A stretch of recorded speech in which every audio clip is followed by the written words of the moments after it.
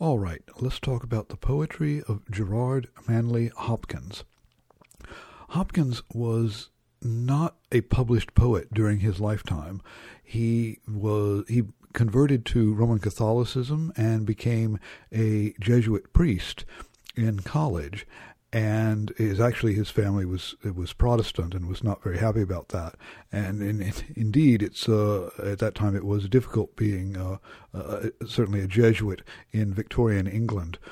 But he had a conversion, and at first he believed it would be wrong for him to write poetry. He actually burned all of the poetry that he wrote as a younger man. But eventually, his friends and fellow priests in the church convinced him that he should continue his poetry for the glory of God, and I think we're all very lucky that he did. But he didn't publish anything while he was living. It wasn't published until actually around 1918. But when it became very influential on modernist poetry.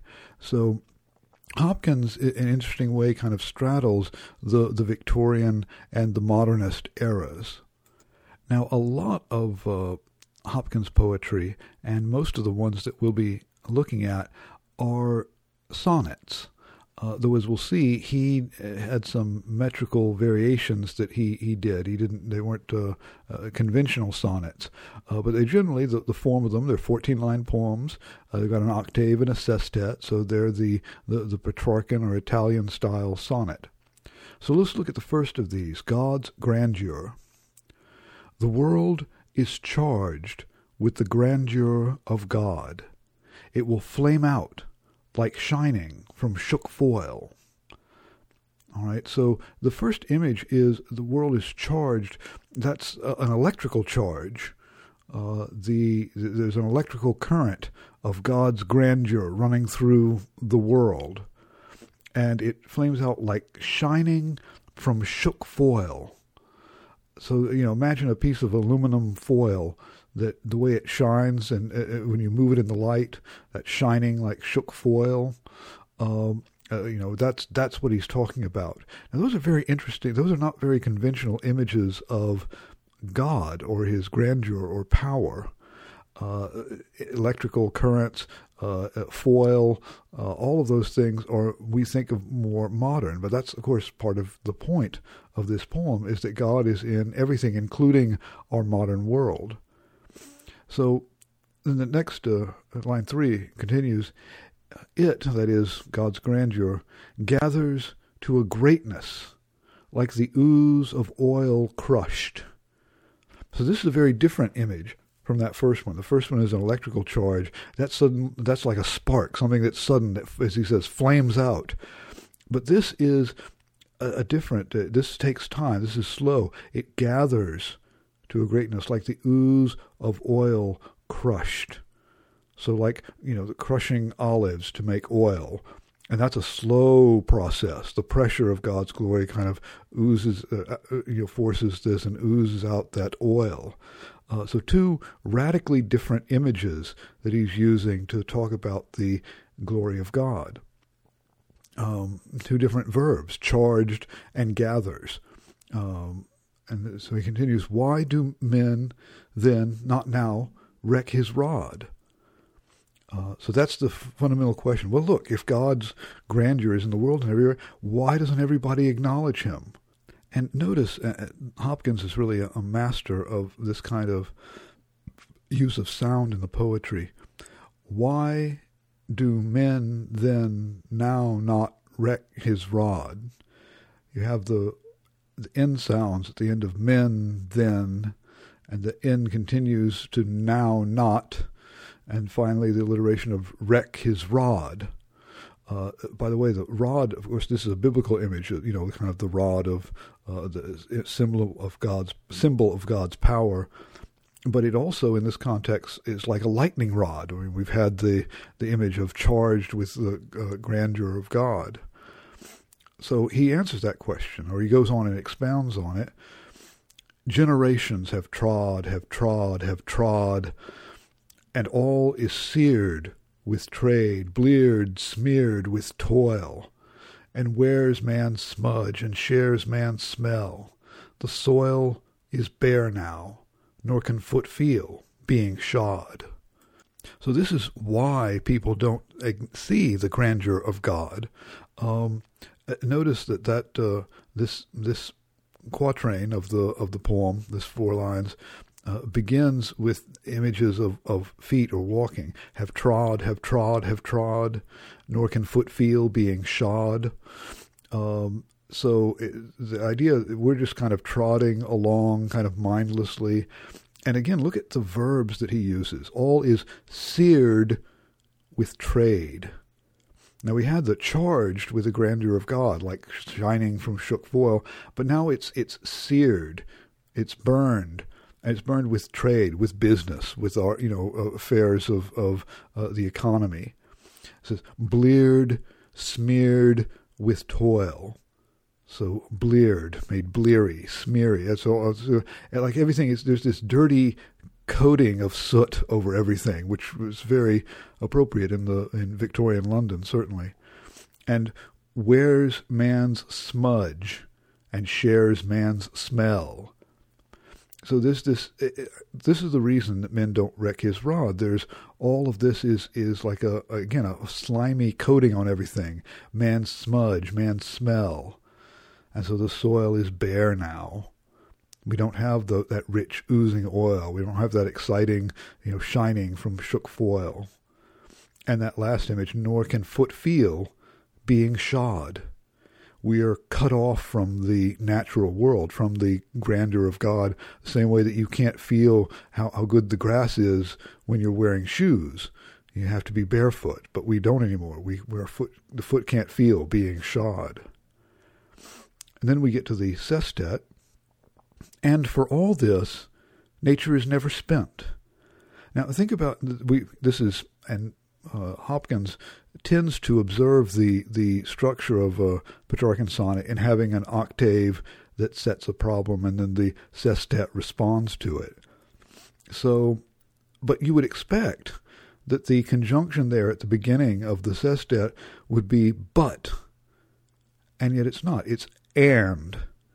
So this is not a change. This is and also, not in response, but and also nature is never spent. So however much, everything is smeared and bleared with man's toil, nature is never spent. Again, a great word. He's talked about everything being seared with trade. And here we have nature is never spent, another economic word, but here it becomes positive. There lives the dearest freshness deep down things. So and this is one reason that Hopkins can be difficult to read is that he's often very elliptical with his syntax. He drops words to get the kind of a rhythm and emotion. So there lives the dearest freshness deep down things, not deep down in things. He kind of skips that, but he gives it a greater power and concentration, the way he will cut the words like that. So there's this freshness that's deep down in the essence of things.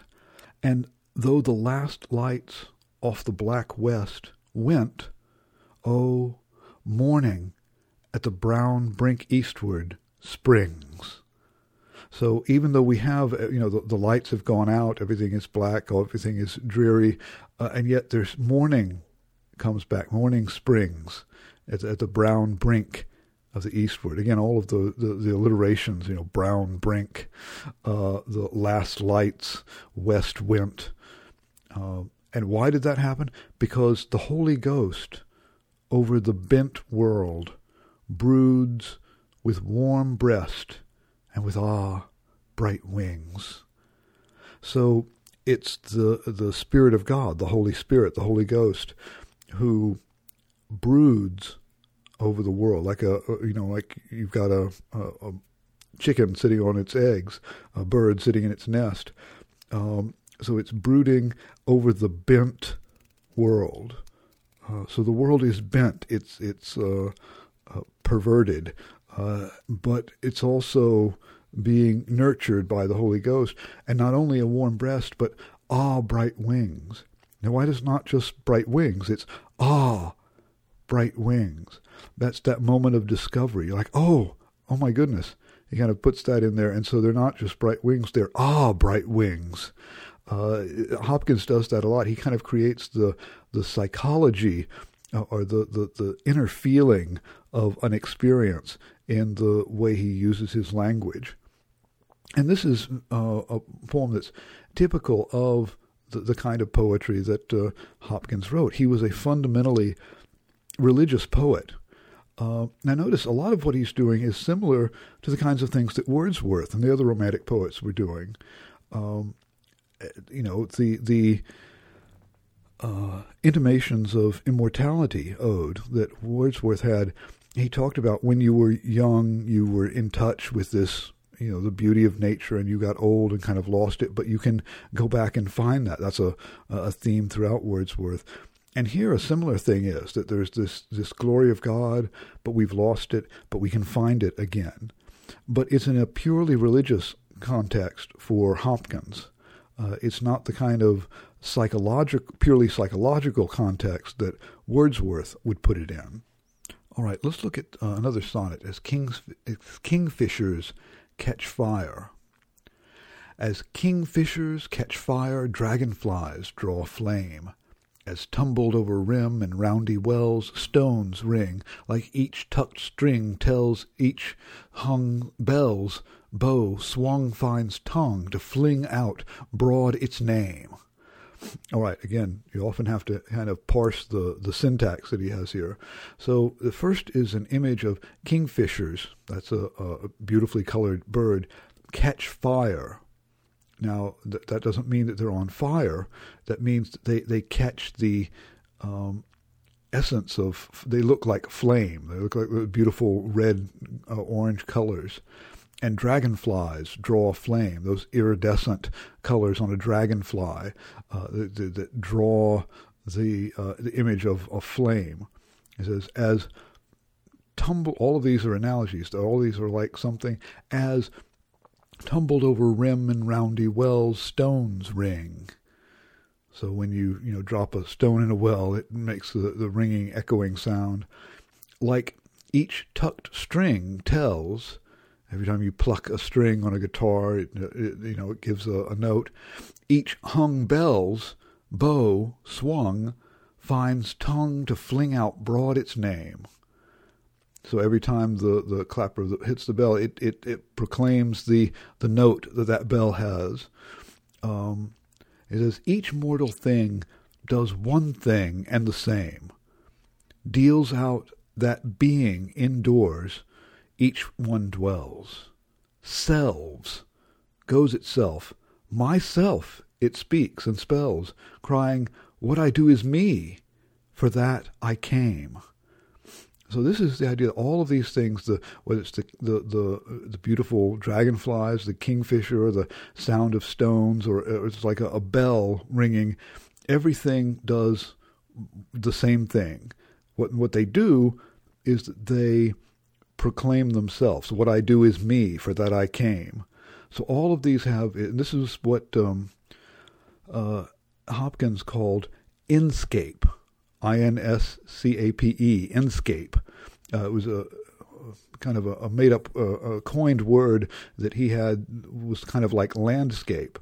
But he said that everything in the world had inscape. That is, it had a particular essence to it, and of what it was, and the pattern of that, and it was something that was dynamic, that would change, but would always be expressing what it truly was. That's what he's saying here. He says it deals out that being indoors, each one dwells. So it deals out the thing that is inside of it, that is indoors, and it selves. He's using self as a verb. Self is a noun, myself. And he says, what does a self do? Well, it selves. It proclaims itself. It's being itself.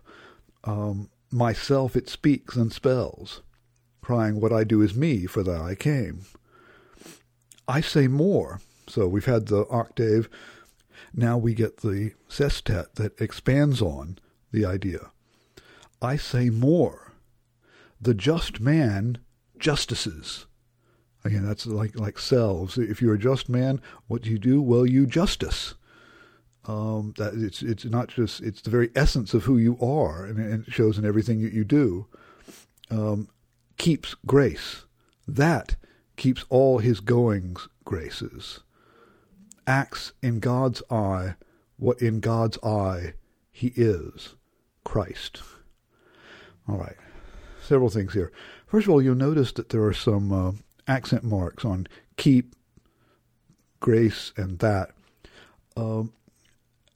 Hopkins had a system of rhythm that was not the usual one. We've seen that the system of iambic pentameter, you have alternating stressed and unstressed syllables. Well, what Hopkins did was he had what he called sprung rhythm. That is, there were a set number of strong beats in a line, but there weren't a set number of offbeats or unstressed syllables. And sometimes when he thought that you weren't going to get the right stress on the syllable, he would add in those little accents. Now, he didn't do it for all of them. He just did it when he thought that the reader needed help understanding what where the emphasis should be. Keeps grace that. Notice there are three stresses right in a way. Keeps all his goings graces. Now, this much kind of looser rhythm allows Hopkins a lot more freedom and rhythmical control. He can speed up, kind of push the stresses all together or string them out. It allows him to control the pacing of his poetry. And this is something that would be very influential in the free verse of modern poetry. So he keeps the just man justices, keeps grace, that keeps all his goings graces. Acts in God's eye what in God's eye he is. So here's the man, he also has this inscape, but he is acting before God what he is. So what he acts and what he is are the same thing. And what is he? Christ. For Christ plays in 10,000 places, lovely in limbs and lovely in eyes not his, to the Father through the features of men's faces. So, what is the inscape, the essence of man? Well, it's Christ. And when he performs that, when you get in touch with your inscape, when you what you really are, then you are manifesting Christ. And Christ plays to the Father through the features of men's faces. So through you, Christ presents himself to God.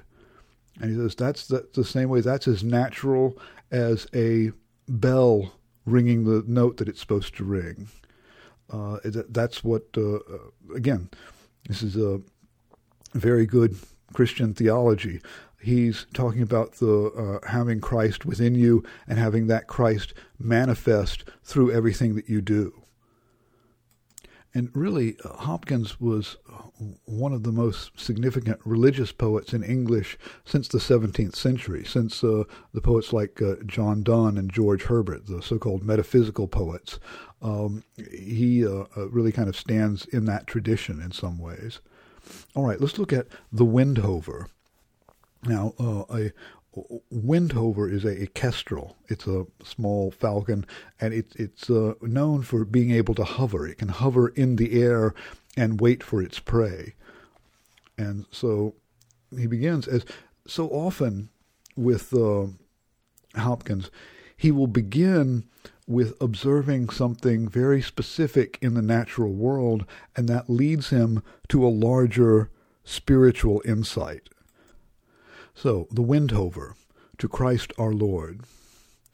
I caught this morning morning's minion, kingdom of daylight's dauphin, dapple-dawn-drawn falcon, in his riding of the rolling level underneath him steady air, and striding high there, how he rung upon the rein of a wimpling wing in his ecstasy, then off forth on swing, as a skate's heel sweeps smooth on a bow bend. The hurl and gliding rebuffed the big wind. My heart, in hiding, stirred for a bird, the achieve of, the mastery of the thing. So here, the octave here is him marveling at this thing that he's seen. He's seen this wind hover that hovers in the air. And again, look at the just the sounds of it. Caught this morning's minion, kingdom of daylight, dauphin, dappled dawn drawn falcon, all those D's. And notice also that this is very innovative. He takes the word kingdom and he splits it at the line break so that the king can ride with the wing and swing and thing. That's the A rhyme. But that was something that was, not done. And Hopkins, his poetry is much more innovative. It's a lot rougher. It doesn't have the kind of the smooth, polished surface that Tennyson would have.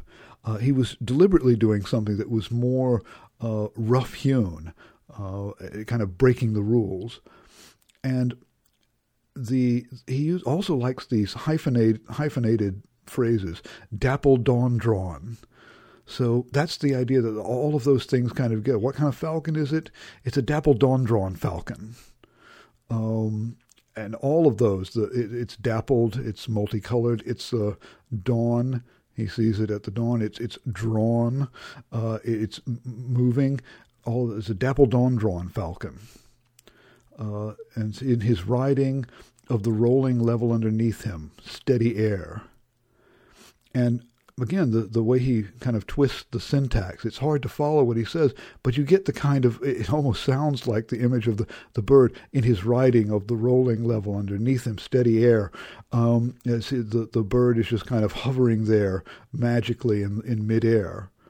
And then how he rung upon the rein of a wimpling wing in his ecstasy.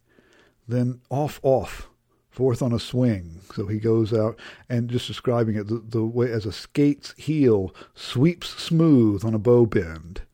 It's like a pair of skates on ice, right? The hurl and gliding. And his response to this, his heart stirred. The achieve of, the mastery of the thing. Again, achieve of, the very innovative way that he's using language here. So then in the sestet, he expands or reflects on this. Brute beauty and valor and act, oh, air, pride, plume, here buckle. And the fire that breaks from thee, then, a billion times told lovelier, more dangerous, O my chevalier. So here he's talking about the brute beauty, the valor, act, air, pride, plume. He's summing up the falcon. Again, it's almost like he's trying to get down his thoughts quickly and get all of this. It gives a kind of a psychology of his excitement, the way he kind of feverishly gets all these things down. And says, here, buckle. And that's a wonderful verb that he uses here, because buckle can mean both joined together. You buckle the buckle on your belt is to fasten it together, and buckle can also mean to collapse. If something buckles under the pressure, it falls apart. And so here he says that we can see either that all of this beauty comes together, it joins together with something else, or it just collapses in the face of something else. And what is that something else?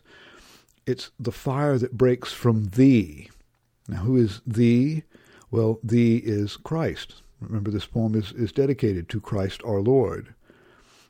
So the beauty of the falcon either joins with or is completely overwhelmed by the beauty of the fire that breaks from the Christ our Lord, which is a billion times told lovelier, more dangerous. Now that's interesting. The windhover is a bird of prey, so it's dangerous, but Christ is 1 billion times more dangerous. No wonder of it. He says it's not surprising. Sheer plod makes plow down Sicilian shine. All right, so the image here is when you're plowing a field, just plodding, the sheer plodding of the plow, it makes the plow down Sicilian. That's the ridge of earth between the furrows shine. If you've ever seen new plowed earth, it is kind of glossy and shiny. It doesn't look like dirt. It looks shiny, and so when you plow through it, it exposes that beautiful shiny surface. It says, and blue bleak embers, ah, my dear. So think about embers in a fireplace, right? They're blue bleak, another one of those hyphenated terms. Blue bleak embers, they're kind of dying down. They've gone kind of bluish, blackish gray. Ah, my dear, fall, gall themselves, and gash gold vermilion. And you've probably seen that in a fireplace as it's dying down. If you kind of poke it, or if one of the pieces of firewood falls down and it kind of sparks open. That's the image here. That what this reveals is something fresh, a spark of life, the richness of the soil beneath the plow. One thing that Hopkins is simply a master of is the very kind of rich, specific imagery that he creates. Those images of the plow and the blue bleak embers, the image of the windhover of this falcon, all of that kind of comes very vividly home to him. And for him, all of this, all of nature, is something that you can read the deeper spiritual meaning into. And again, you see that in almost all of his poems. Now let's look at Pied Beauty. This is not a sonnet, but it's what Hopkins referred to as a curtle or a curtailed sonnet. It's kind of a squashed down sonnet. So instead of having an octave, it has a opening section of 6 lines, a sestet, and instead of having a sestet, it has, in this it's actually 4.5 lines but the form is still the same. It's just 10 lines or 11 lines long, 10.5 really. But he's still using the kind of the ghost of the sonnet form, and he did this occasionally. All right. Well, first of all, you have to know what pied means. Pied is multicolored, variegated, not a pure color, but multiple colors. Glory be to God for dappled things. So again, things that are pied, things that are dappled, things that are mixed. For skies of couple color as a brinded cow. So the sky, the color of a brinded cow, that's going to be brownish orange with streaks of gray, just like, so both a cow and a sunset, a couple color, again, one of those hyphenated terms he loved. For rose moles all in stipple upon trout that swim. So the multicolored patterns you see on fish scales, on trout that swim. Fresh fire coal chestnut falls. So the chestnuts come and kind of like fire coals, kind of fall and break open. The finch's wings, again, like the multiple colors that you see on a bird's wings. Landscape, plotted and pieced, fold, fallow, and plow. So now he's gone from, notice he's doing the whole range of things. So sunset, a cow, a trout, a chestnut, a finch wings, and now the landscape itself. If you look over on the landscape and see how it's plotted and pierced, especially in English landscape, you'll often see this. It's kind of almost a checkerboard pattern of all these different fields. It gives it, again, also a pied, dappled, multicolored effect. It says, and all trades their gear and tackle and trim. All things counter, original, spare, strange. So now it's becoming metaphorical, not just the physical difference in colors, but all things that are counter, that have, again, not go all one color, but have counter colors. They're original, spare, that is rare, unusual, strange. That's what he loves. That's what he's praising God for. Whatever is fickle, freckled, who knows how, with swift, slow, sweet, sour, a dazzle dim.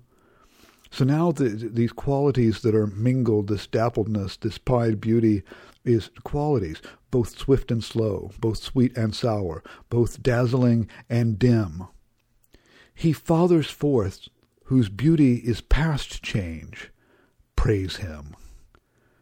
So this is a kind of as pure an expression as you get in Hopkins of just his pure delight in the physical world and seeing it as a way to praise God.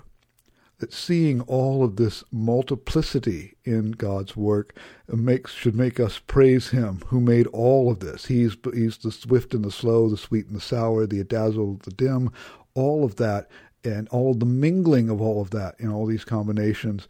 And his beauty is past change. So God's is above this all, but he creates and loves all of this pied beauty. And it ends with that, the sonnet, or not sonnet, the poem itself is kind of pied or dappled because it ends with a little half line, a 2-word half line here at the end, just praise him. And doing that gives it a lot more weight. He could have invented a line that built up to that, but by just having those 2 words take up their full line, it gives them the full weight of a conclusion to the poem. Now, the next poem I want to look at is Spring and Fall, 2 seasons, but also usually in Britain they would say autumn. Fall is a more American word for that season, but he likes that. He's going to use that because of the religious connotations of the fall of man, and also, they become 2 seasons and 2 verbs. Spring, to spring up, fall, to fall down. They're both seasons and actions. So, to a young child. Margaret, are you grieving over golden grove unleaving? Leaves, like the things of man, you with your fresh thoughts care for, can you? So the first 4 lines, he's addressing this young child, Margaret, and says she's upset. What's she upset about? About the golden grove unleaving.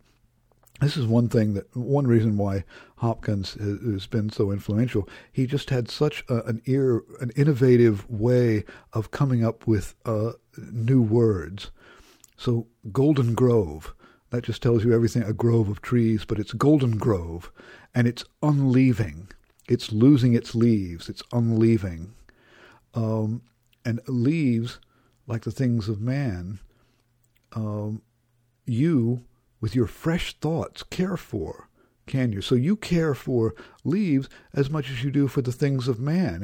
And his wonder that, can you? How can you do that? He says, as the heart grows older, it will come to such sights colder by and by. Nor spare a sigh, though worlds of wan wood leaf meal lie, and yet you will weep, and know why. So here, and this is actually something you might see in Wordsworth, the idea that the child has a more immediate experience of nature that gets lost as you get older. He says, as you get older, you're not going to be nearly as emotional about all of this. You're not going to have a sigh for, even though there were worlds of wan wood leaf meal. Again, like Golden Grove unleaving, this wonderful coined phrases he has. Wan, that's pale. Wan wood, pale wood, and leaf meal is like piecemeal, just little pieces of leaf lying everywhere. And it says, but you will weep, but then you will know why. It says, now, no matter, child, the name. Sorrow's springs are the same. Nor mouth had, no nor mind expressed what heart heard of, ghost guessed. So it said, you may not be able to express why this upsets you now, but it's the same things that's going to upset you as you grow older, even if you don't have the mouth to express it, the mind to understand it. What the heart heard of, a ghost or your spirit, your spiritual nature, guessed. It is the blight man was born for. It is Margaret you mourn for. So he says, what you're crying at is mortality itself. That you see the fall, the autumn leaves falling, and they're dying away, and that reminds you of your own mortality. Now, you're just a little child. You don't really understand that, but as you grow older, you will, and you will grieve for it in a way that has a greater insight than you do now. And I think you can see how this is both has a continuity with the Romantic poetry. I mean, you could imagine a similar idea in a poem by Wordsworth, but Hopkins treats that theme very differently. It's in a more theological context. Again, the idea of the fall, that it's mortality that you're confronting here, even though you don't quite realize it yet. Now, the next poem I'd like to look at is Carrion Comfort. This is one of a series of what critics have come to call the terrible sonnets. It's not because they're bad. It's because of the emotional tone of them. These are kind of dark night of the soul sonnets, not the celebration that we've seen in some of the other poems, but kind of grappling with doubt. So he begins, no, I'll not carrion comfort despair, not feast on thee. Now, even in that first line, that's a hard line at first to parse, to understand the syntax. It would be clear if he said, no, I will not feast on thee, carrion comfort, despair. But he puts the carrying comfort and despair in the middle of the sentence, and you have to kind of figure it out. There's a lot of that kind of convoluted syntax in this particular sonnet, and I think it's supposed to, again, embody the psychology, the kind of frantic mindset that he's in here. So carrion is it's the dead animal flesh. So I'm not going to feast on carrion comfort, on despair. So the image is like of a vulture eating dead animals. So that's what it would be like if I kind of gave in to my despair. I will not untwist, slack they may be, those last strands of man in me, or, most weary, cry, I can no more. I can. So he's not giving in to despair. Again, those last strands of man, he's not going to untwist them, even though they may be slack. They may be coming apart. He's not going to go all the way with that. And he will not cry, I can no more. I can't go on. He says, I can go on. Can something, hope, wish day come, not choose not to be. So this is kind of hitting rock bottom. I can do something. I can hope. I can wish that things were better. I can not kill myself. That's what he means, not choose not to be. So though that's about all he can do in this despairing state. He says, but oh, thou terrible, why wouldst thou rude on me? Thy ring-whirled right foot rock, lay a lion limb against me, scan with darksome devouring eyes my bruised bones, and fan, in turns of tempest, me heaped there, me frantic to avoid thee and flee. Now he's turning outward and he's thinking about, hey, God, why did you do all these terrible things? God, thou in Hopkins' poems is almost always addressing God. Thou terrible. He's asking why? Why would you do this? And again, the kind of convoluted syntax and the way he coins words makes it hard to process this until you read it a couple of times. Why wouldst thou rude on me, thy ring-whirled right foot rock? So it's basically, it's saying that, why would you, roughly shake me, be rude to me, and rock me with your right foot, which could, ring the whole world. A lion limb against me. Begins to assess that. Why? That my chaff might fly, my grain lie sheer and clear.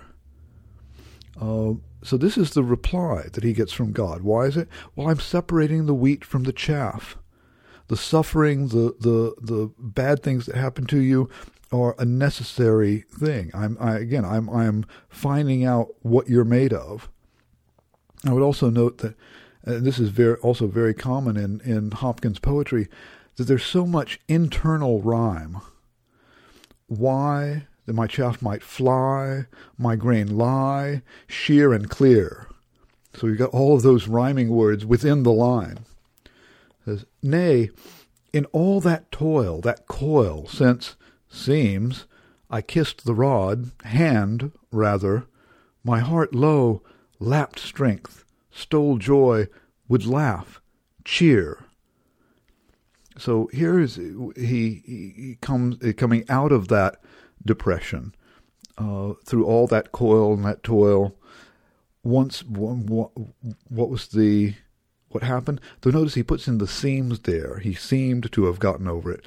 I kissed the rod, the symbol of God's power, or the hand that wields it. And then he lapped up strength. He kind of stole joy, and he would laugh and cheer. Cheer whom, though? Who was I cheering for? The hero whose heaven handling flung me, foot trod me, or me that fought him? Oh, which one? Is it each one? So he's saying, I've picked myself up, and wait, who am I cheering for? Am I cheering God, the hero, whose heaven handling flung me, foot trod me? And again, the idea of God stepping on him, foot trod him, flung him away. What, am I praising God for doing that, for putting me here in the first place? Or am I cheerful for myself, who stood up to him? Which one? Which one is it? That night, that year of now done darkness, I wretch lay wrestling with my God, my God.